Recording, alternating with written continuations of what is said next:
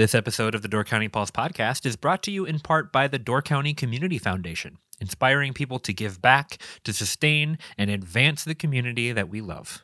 To learn more, visit givedoorcounty.org.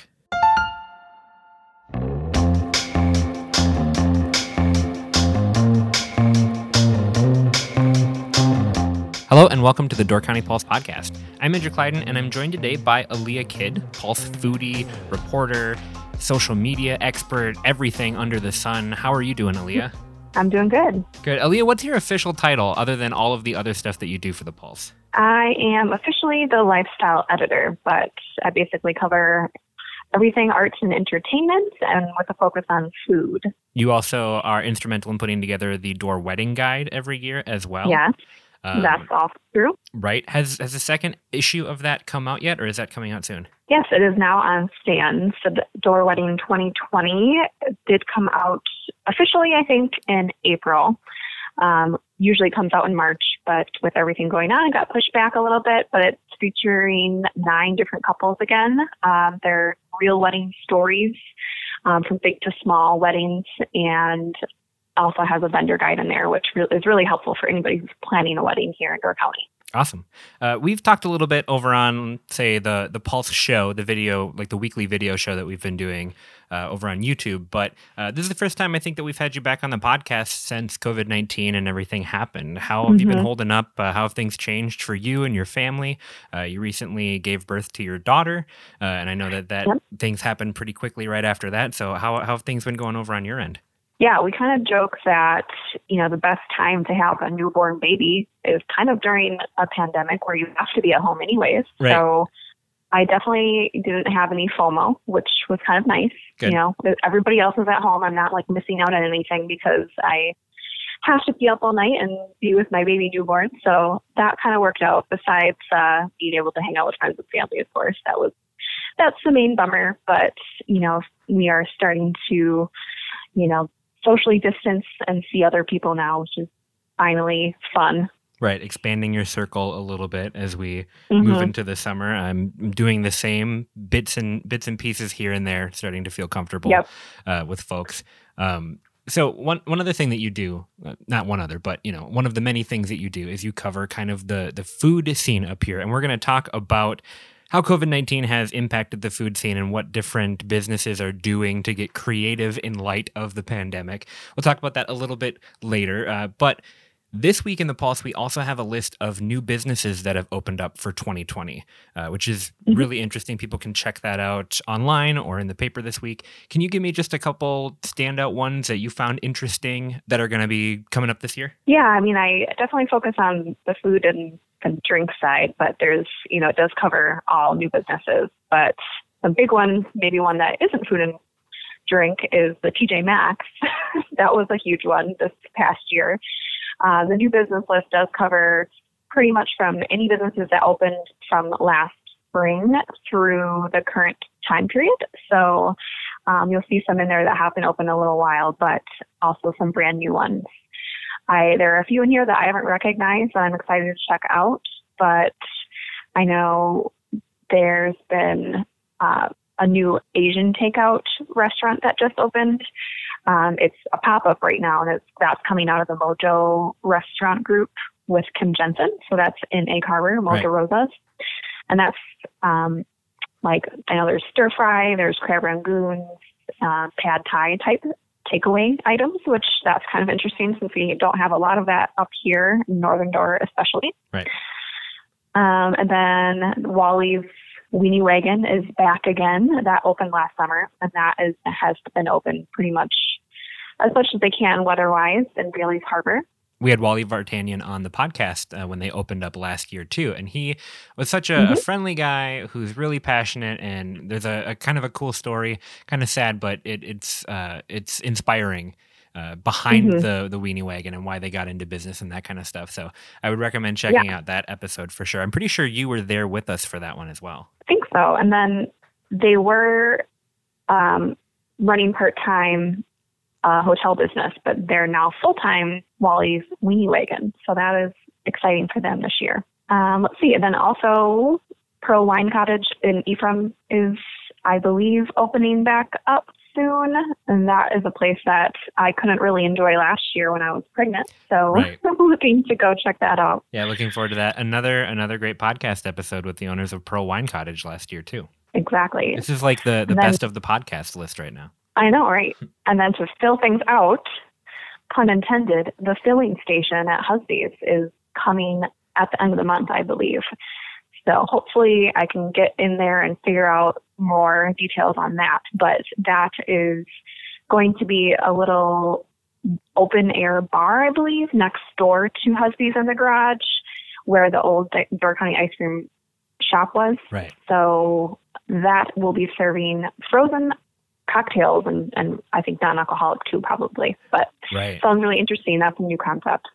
Yeah, on the Pulse show this week, I kind of got out and about the county looking at some of the things that are new and different. And Sister Bay is under a lot of construction right now. There's a couple different things going on between the filling station, Al Johnson's new retail location. Plus, they kind of changed up Sabor, redid the lawn and that kind of stuff. The Door Hotel is also being built. I mean, if you drive through Sister Bay, you can't miss that construction going on. Mm-hmm. So lots of new stuff, including all of these new businesses. But I think the filling station is probably a good segue to an article that you're writing for next week, where you have been looking at how different restaurants have been getting creative in how they are handling COVID-19, specifically like socially distanced tables and how they've been expanding outside and doing more outdoor dining. Tell me a little bit about what you learned about that. Yeah, I mean, the outdoor spaces for restaurants have been expanding in the last, 10 years, 5-10 years, as is pretty evident when you go through any area up here in Door County, and with places like Stabor and Chops, open air, upper deck, and of course places like Fred and Fuzzy's have been doing that forever.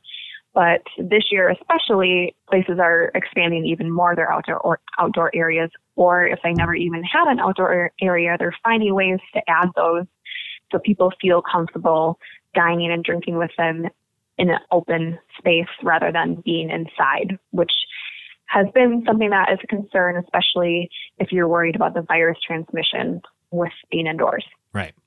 Yeah, that's been my thing that's been keeping me from going in and sitting down at a restaurant. I don't know if I'm comfortable yet actually sitting down at a restaurant, but I do feel much better about being able to be outside. So that's something that's been cool to see. Do you think that this is a trend that would have continued anyway and we would have still seen the number of places that are doing it right now? Or do you think that was accelerated by COVID-19? Do you think that we've got more outdoor options now because of that, or was it trending that way to begin with? It's definitely trending that way, but 100% accelerated places that weren't maybe planning on it soon or needed to add additional seating. Like, for example, down in Sturgeon Bay, Get Real Cafe, that's a place that, it's on Madison Street. So it's not, they don't really have like a yard or a lawn or any place that naturally would have been an outdoor space, but they converted their back parking area with some faux grass and some picnic tables so people could actually spend time outside. And that's something that, I don't think that they would have done unless people were asking for it and there's a need for it with the COVID situation. Right. Yeah. And getting outside is something that I feel like a lot of businesses had no choice in investigating this year, just because there's a lot of restaurants up here that don't have as much room inside to socially distance stuff. Like, for instance, Wilson's has indoor dining, but most of that is booth style in their thing. And you really can't move those booths around. You can close a couple of them, but I know that they have expanded some of their outdoor seating out into their parking lot right now to give people more room. It looks like at Stabber, when I was walking by the other day, they have moved their tables around in order to increase the distance between folks. But that was already all outside to begin with. So that was just kind of a rearranging. What are some other examples of places that have gotten creative? Yeah, so Chives food trucks, there's the Chives grill truck, and then there's the Chives pizza truck, and those have been around for a little bit, and they move around the county, especially in Bailey's Harbor, but those have kind of set up shop next door to Chives restaurant. You can see them up there. There's a couple steps that take you up, and now they have, a couple paths leading back and forth to both, and they have an open bar area and picnic table steps, so it's kind of like an established food truck area almost, which is kind of interesting. There's Casey's Barbecue has added more picnic tables in their backyard. So is Blue Ox. They had a front porch, but they've expanded their back area to be more outdoors. Alexander's has taken advantage of their parking lot space. And so is Whistling Swan.